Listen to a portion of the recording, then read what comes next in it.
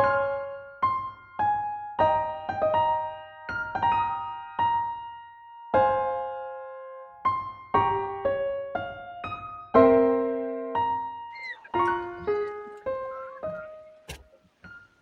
everyone, I am dialing in here from Nice in the south of France with my friend Pratik Jain, who's going to be teaching a fantastic course on B2B product management.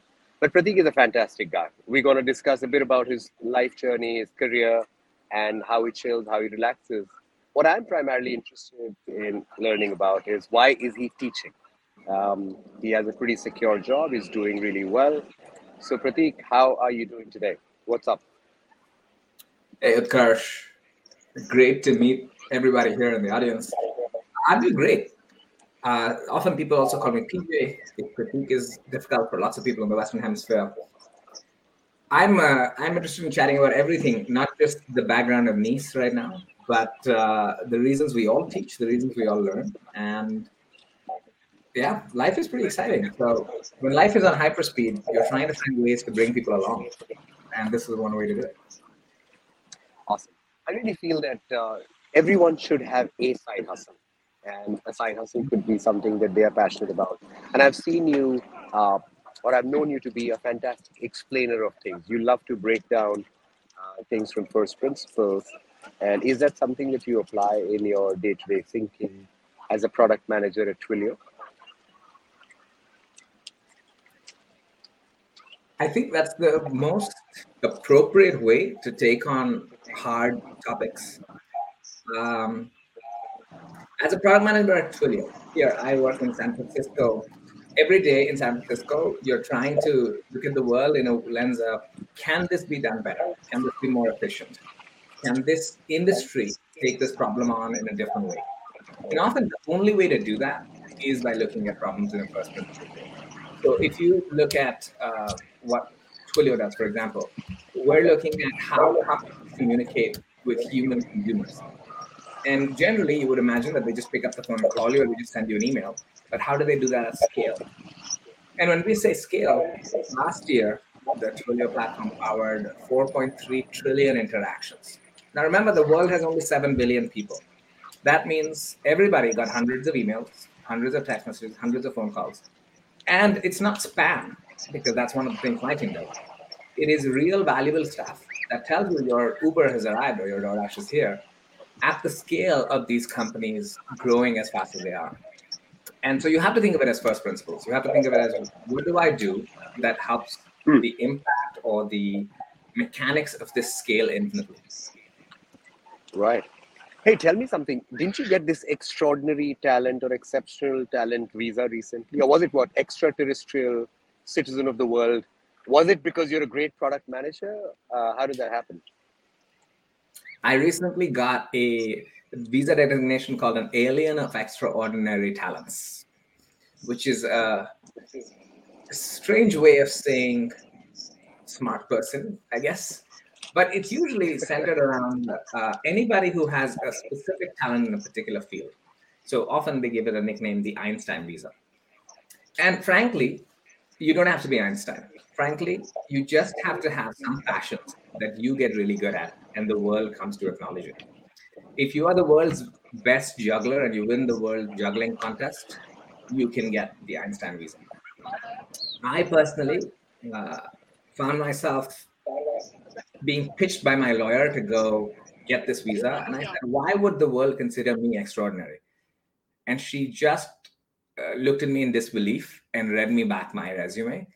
And it turns out that the US will consider you as an extraordinary alien if you have built a hybrid airplane that NASA certifies as the world's first hybrid airplane, if you've got some patents on rocket design and airplane design, if you have built some software that, well, actually recently during the COVID pandemic outreach times, my team built some COVID outreach software that President Biden then used and announced in his State of the Union speech, saying we're just about to launch this product. He, of course, didn't name who built it, but I was in the background ramping up capacity of our systems exactly for the same reason, for scale, because the president was announcing it for the rest of the United States. And suddenly the United States government was like, hey, wait a second, if our president is talking about stuff and PJ is in the background making it happen, then maybe we should give him an extraordinary visa. And this is a really hard visa. The name says it all. But now it sort of frees you up, right? Now, as an Indian born um, or Indian citizen as well, if I'm not mistaken, living in the US, you're in a way, you and your lovely spouse, you're free from the visa struggles that millions go through year after year. Um, Many times people look at uh, careers as means to an end. Oh, let me get a top-notch MBA, let me get a top-notch job, let me get a few CV points so that finally I can get over my troubles, get a extraordinary citizen visa, settle down in a place of my choice, so on and so forth. Basically, of a life deferment plan. Now you've done a really good MBA. You've literally got the extraterrestrial visa and what have you. Right. Why still do more? Why not rest?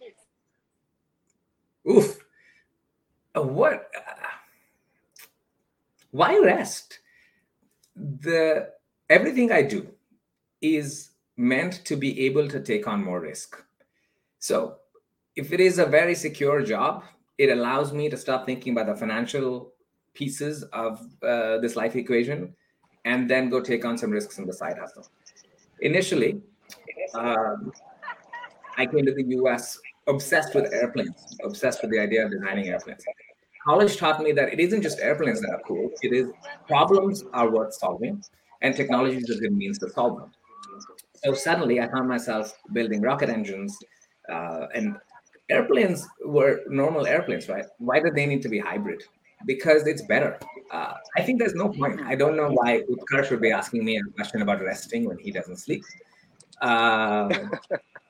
No, but I'll tell you why I'm asking you, Pratik, this question. Because, hundreds and thousands of people, hundreds, many people will be taking your course.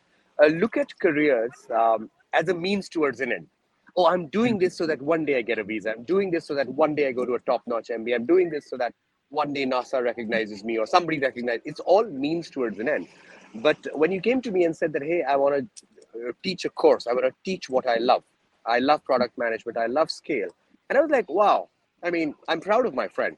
You literally have like an impeccable CV and you want to do more. So this hunger needs to be demystified. And for whoever listens to this, whoever watches this, I want to drive home the point. Whether you rest or not, you cannot look at your CV or your work as a set of checkpoints. Because Pratik literally has all the checkpoints. No more are required. I'll add to it. I think people who are trying to build a resume that fits all the checkboxes often miss out on the joy of doing what they really enjoy. And often there are things that you will be like, oh my God, this will be the most important thing on my CV. Let me go do that. And you don't enjoy it. And then you decide, okay, fine, I'm going to do it for the CV. And a few years later, you will happily and actively just remove that item from your resume because it isn't something we want to be talking about when you're talking to people about future career options. Frankly, yes, definitely. I've coached a lot of MBA applicants and aspirants for these visas and talked them through, okay, why did you do this? Why did you do that? And their reason was checkboxes. But they didn't have great memories of it. I've only often followed obsessive passions. And there are times when you reach an obsessive passion and then you're like, okay, now what? So when I started designing airplanes at the age of 22, I was suddenly like, shit, this was my life's dream. Now what? And it took me a few years. It took me, I did some startups. I went on about an MBA to get to the point of okay, what next is actually a passion for building technology that scales. Now I'm here and I'm building very hardcore technology. It has a lot of influence in the world. And now for me, the what next question is, where do my personal impacts get further? And one answer is teaching. Another could be some more startups.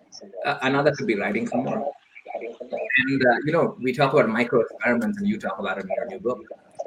Micro experiments lead you into many tangents, but they're mostly joyful. And there are some that you can do again and again, getting more out of it than before. But then that micro experiment becomes your own. So I want to tell everyone, on Network Capital, there are no secrets. Pratik and I are dear friends. We know each other for many years. But I really asked him when he was thinking of this course, why are you doing it? Like, you've just like gotten over something really busy. This is not something that's going to make a significant difference to your, your income or anything. It's like money is. It's mostly a philanthropic initiative from your side. And this is not going to be an easy course because you want to select top-notch, hungry students who want to learn. Are you really willing to put in the effort?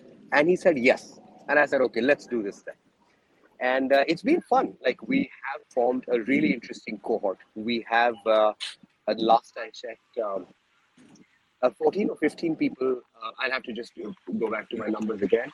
And all of them have done exceptional things in life. They come from different walks of life. Some are already product managers.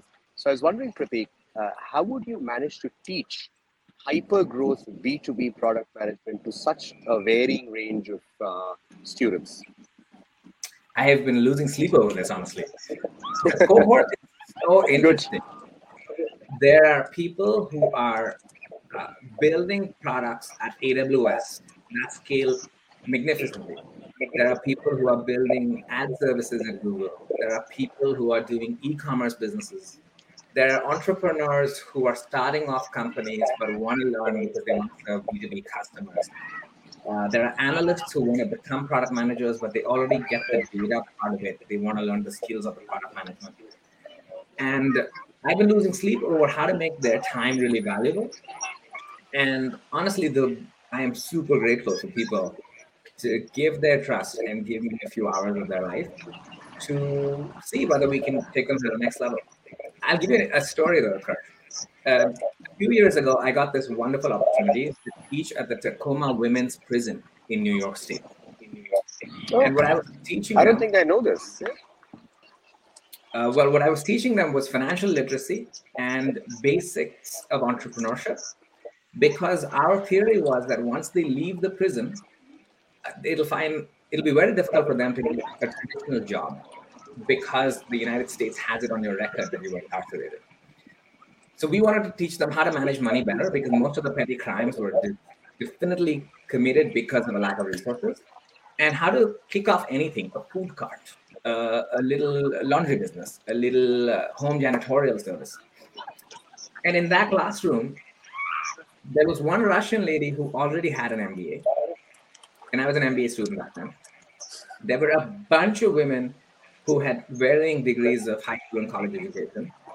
There was one lady who had just completed third grade and then left school. And there was one lady who only spoke in Spanish. So every time I would make a complete point, I would look around and I would wait till the person who was her friend explained it to the Spanish lady what this means. And I would look at the lady who already had an MBA to see if she wanted to add anything. And in this cohort of 35 people who had been judged for the worst day of their lives, some of them I found out later had been in there for triple murders. We still had a whole bunch of them coming forward to give me a hug at the end of the course because they got something out of it. And they now had a chance at a more free life after they left the prison. So I have a feeling that if you spend the time and take the care to teach with your heart, you will get something out of it. And that's my plan. That's fantastic. And more power to you. I think the prison system, we should have a discussion on this separately, because I once heard 4 inmates on a podcast by Tim Ferriss. And it was a very different kind of a podcast, but I made copious notes of it. I reflected on it. And I don't think I came to a coherent point of view. So I'll be very curious to dive deeper into your teaching experience there. So that's your teaching pedagogy. Tell me, at the end of the course, how would you evaluate students, and how would you evaluate yourself, and how would you, evaluate just the CBC ecosystem? Talk to me as a PM.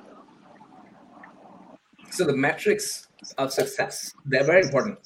Actually, I don't intend to just measure at the end of the course. I intend to measure every week. The hope is that people have a quick rubric, 5 questions, 5 tick marks, whether a session was valuable, whether the homework, every session of homework was valuable, whether people got something as an insight out of their cohort peers, and how easy were their peer mates to work with. Because if somebody gives you the gift of feedback, that is a gift that's super valuable. I'm looking to get the end of the course, it's a fairly intimate cohort. It's less than 25 people. I'm hoping that, one, the community lasts. I remember I took a cohort-based course about writing with you, Kurt. And I still actually hang out with people, chat with them, connect with them, read their stuff about the things that they write about. That was part of my cohort. So I'm hoping that cohort lasts. They have a sense of community after the course. Two, if any of them have a career move that they're thinking about, or they're thinking about some product questions, this is the resource that they lean on. Three, I want to give people a set of ways of thinking and a set of ways of approaching a problem that if they were to apply, they can make better decisions than they were to before. It's a very PM thing, right? It's like a very MBA thing. Frameworks. Less about frameworks and more about an approach to problems. Either you can think of it as a first principles approach, or you can think of it as outcomes-driven approach. This is the metric I want. I want to move it. These are the 8 signals I need to measure it. These are the 8 levers and inputs. And then here's how I can move these inputs to get to it. And at least those are the mechanics that I want to teach people out of the course. So it seems like you're looking at metrics and stories and keeping it ongoing. Yeah. Yes, I think that's the essence of CBCs. Keeping the community engaged throughout with not quick fix solutions or 7 ways to make $1 million in product. Like that kind of videos, I like, I have special derision for things like that. Even though I understand why they exist, but I don't think anyone ever made anything product based, reading 6 ways or 7 ways of to do something. Shortcuts, as people say, it's not really as short. So how have you come up with some of these frameworks? Did somebody at Columbia tell you, or Twilio tell you? Did you learn it by doing? Did you come up with yourself? I know you hike a lot. Are these meditations while hiking? So what's the source of all of this wisdom? Good question. My dad always said, you don't get an education, the degree, you get an education for the mindset. And when I was studying to be an engineer, it's always about there are problems which have a solution. And if it's a mathematical problem, they have an exact solution. The world is not that clear. So my learning from the engineering world was 50 ways to approach it. Kind of stack list of approaches and then figure out a way to get an answer. And it doesn't have to be the textbook way.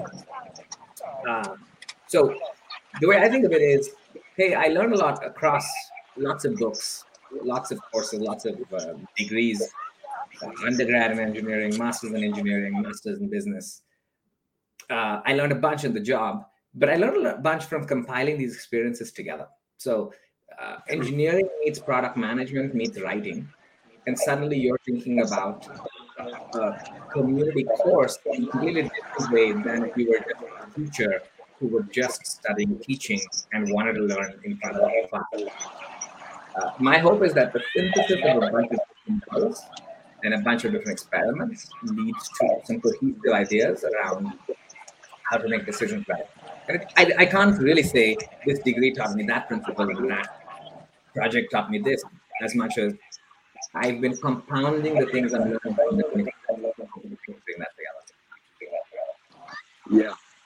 I really like this answer, Prateek, because it's so fundamental to the way I think about living life and learning as well. I think I have an interesting life. I don't know. I don't think so much about success, but I do think about whether I'm doing interesting things or not. And on that measure, I find myself doing all right most of the time. And one reason is that I love intersections. I can think like a poet, I can think like a quant, I can think like a business person, I can think like a hippie. And I think at the intersection of all of these is an insight. This contradisciplinary learning, contradisciplinary thinking is something that makes life and learning fun. And it also gives you what some people in the Valley have started calling specific knowledge. Something that cannot be taught, but something that can be learned. So the way I look at your cohort-based course on a very specific kind of thing, hyper-growth B2B product management, is that you're not here to give formulae only that people should mimic and suddenly they'll become better product managers. It's essentially teaching them how to pick up the skills, apply the frameworks in their own way. And I think that specific knowledge, if a lot of the students take away and then keep building, because it's a constantly evolving field, I think that would make both you and I very happy. That would. So I really like it. Let me give you another story. Recently, I had an old friend from college. She was super excited. And she said, Pratik, I have this opportunity at my work. There's this company that I've been itching to work for. I just got a job a year ago. I wanted to join as a product manager, but I got the job as an analyst. But suddenly the PM on this team has left. There is a gap. I want to fill it. So I went to the manager of the team and I said, why don't I become the product manager? And the guy said, look, I'm trying to make this decision right now. Why don't you come back with a proposal? And, based on how you think about it, maybe you can fill that role of product manager. And she called me up and she said, can you help me? And I said, absolutely, I can help you. Why don't we join the course? She said, I am already signed up for the course because I want to learn the things that you're going to teach. But right now, this opportunity is open till Monday. So why don't we talk through it? So she laid out the problem that she was thinking about. And I said, this is exactly the kind of material, the kind of ideas, the kinds of questions we want to tackle. So what I asked her was, can I use this example in the course as the opening decision point? And she said, you can totally do that, but let's solve it together. And we did. And at the end of the conversation, it was so, like you call it, such specific knowledge. The questions I asked her were completely different from the questions that the analyst in her had asked already. So she had already pulled all the data. But the mechanics of how do you make this decision, not just beyond the data, that's what I thought was a very, very good intersection of skills. Hey, PJ, I know that you have my new book, but have you read it? Have you read the chapters in section 3 and 4? Haven't gotten so far. I've read the introduction. Okay. I've read a couple of random chapters in the middle, but not gotten to sections 3, 4. So one chapter you'll find on why teachers will be millionaires tomorrow. Generally speaking, like traditional teaching in schools, especially schools, less so in universities, is what you call not a particularly well-paying job. Teaching is a difficult but not a well-paying job in many countries. But I'm convinced that using the passion economy and the creator economy, a lot of new class of millionaires will be teachers. And I document some of the people who taught cohort-based courses on Network Capital, a platform similar to that, and generally the evolution of teaching. And I really feel that after a few cohorts, what happens is that reputation spreads and people start telling other people.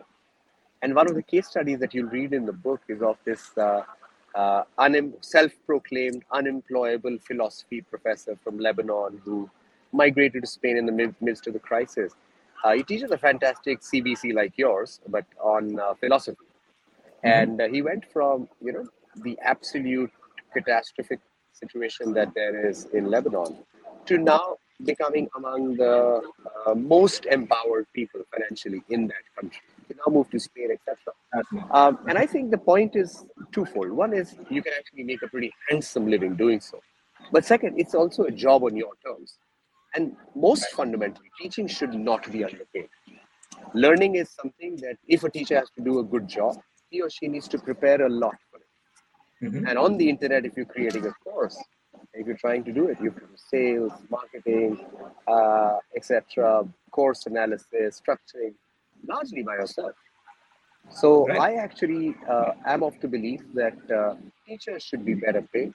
One of the things that we're trying to do on Network Capital through faculty like yours is to imagine, can you really build, say, an Oxford on the internet or a Columbia on the internet at 1% the cost? And my answer is at least coming to the conclusion that yes, we can, if we assemble the best teachers and empower them to do what they love. And you are a fantastic example of somebody who I blindly trust to be able to deliver the course and do justice to it. So yeah, thanks for helping us with this mission. I just want to conclude. Hang on, before you go there, I think it's in your family, right? This bloodline of we want to empower the world with our art, our poetry, and our teaching. I know you're diving deep into it. What keeps you away from that imposter thinking of, am I the expert to talk about this subject? There may be so many more who have an opinion and more. Yeah. Pratik, let me turn my camera and then I'll tell you whether I practice what I teach or not. Do you see? Yes, I see this wonderful beach in France. The gorgeous is one of the prettiest beaches in the world. It's the Nice in south of France. And I don't need to take this call. Just the way you don't need to, make yourself available for this cohort-based course. But there's something within you that tells you that you need to be truthful to your curiosity. I don't care if I'm the expert on building network capital or building networks for education or passion economy, but I do know that it'll be hard to match my curiosity. Yeah. And with curiosity comes authenticity. With authenticity comes conviction, and if you keep showing up, it's just, and you have friends like I do, Pratik Jain and his better half in San Francisco and around the world. Things start coming together. So I don't worry too much about expertise. I try really hard. I read and write and think almost all the time. And I try to build a career now, which is at the intersection of doing what I love, teaching what I love, and connecting with people who I love. And why? You know the answer, but I think just to verbalize it, my theory of change for the world is that the way to make it a better place, or the way to make a tangible difference, is through people's careers. And the way to change people's careers is to put them in touch with relatable mentors and have them learn from it. If you do this at scale, people will be able to make an impact on the world through their careers at a scale that is unimagined. Because change doesn't happen in theory; it happens bit by bit, change by change. So I'm a big believer of the slow movement, even though I'm evangelizing the B2B hyper growth product management course through this, because it fits into the philosophy of it. Yeah. So yes to imposter syndrome. Anybody who doesn't feel that is probably lying. But curiosity is a good antidote towards that, I think. What do you feel? Did I give you a decent enough answer? Absolutely. I think it came from your core, right? That, hey, I don't know if I'm the best person here. I'm curious enough to try to explain this. I'm curious enough to connect these people. I'm curious enough to learn more about the world. And that's a powerful way to think about it. Awesome. Before I let you go, I know you have to show up at some US government thingy. Any parting thoughts for your prospective students in this cohort or the next one? Or any just message, just anything at all before I let you go? Or anything I should have asked you that I didn't? I would request folks who are interested in the world of technology or in the world of serving other businesses, I just ask them to think about how they approach notions around why they are using the approach that they're using. So, are you using a process innovation or are you using a technology innovation or whatever? I would ask them to think about what would you do differently if you had a month to invest in yourself and then come away with some secret from Silicon Valley. And then more than anything, if there's some hesitation around, hey, I don't fit the bill for the people who are taking this cohort. I don't belong in this cohort. Forget about that. Approach it from the sense of curiosity that Unkarsh just mentioned. Reach out if you have any questions. I'm so excited to bring together some brilliant people in one room, a Zoom room at the moment, but in one room to take on very, very hard, real problems that you face day to day. This isn't read this chapter and show up and be discussed. This is what happened in your workplace a week ago. How would you have taken it on differently were you to have 15 collective minds in the same room brainstorming with you before you went on and tackled the problems? Communities are powerful things. In fact, communities of tightly knit people are the most powerful things in the world. It isn't a specific skill. It is a band of brothers, a band of sisters that has been the only thing that has ever changed the world. Prakash said his theory of change is incremental but slow but steady progress. Mine is similar. Mine is that expectations breed performance. Most of us approach the world out of fear. If we can unlock people to not look at the world and their careers as a sense of fear, oh my God, if I don't do this, I won't have enough money to do that, but more, oh my God, I have 35 years left to live. Wow, it's such a short time. Why don't I chase every curiosity I have? But slowly and steadily so that I can build some momentum along the way. I think miracles can happen when we all do that. I love it, Pratik. I'm going to be in SF next month for the launch of my book, so the cohort will get to perhaps do a class with you and I in one room. Finally, long That'd be awaited. great. Go enjoy yourself, everyone. My very dynamic colleague will share the link to sign up for Pratik's course. If I were you, and if I were interested in product management or business school or anything of this sort, I would enroll in it. But I leave that decision to you. Thank you, Pratik. Thank you, everyone. And speak to you soon. Cheers. Bye. See you soon.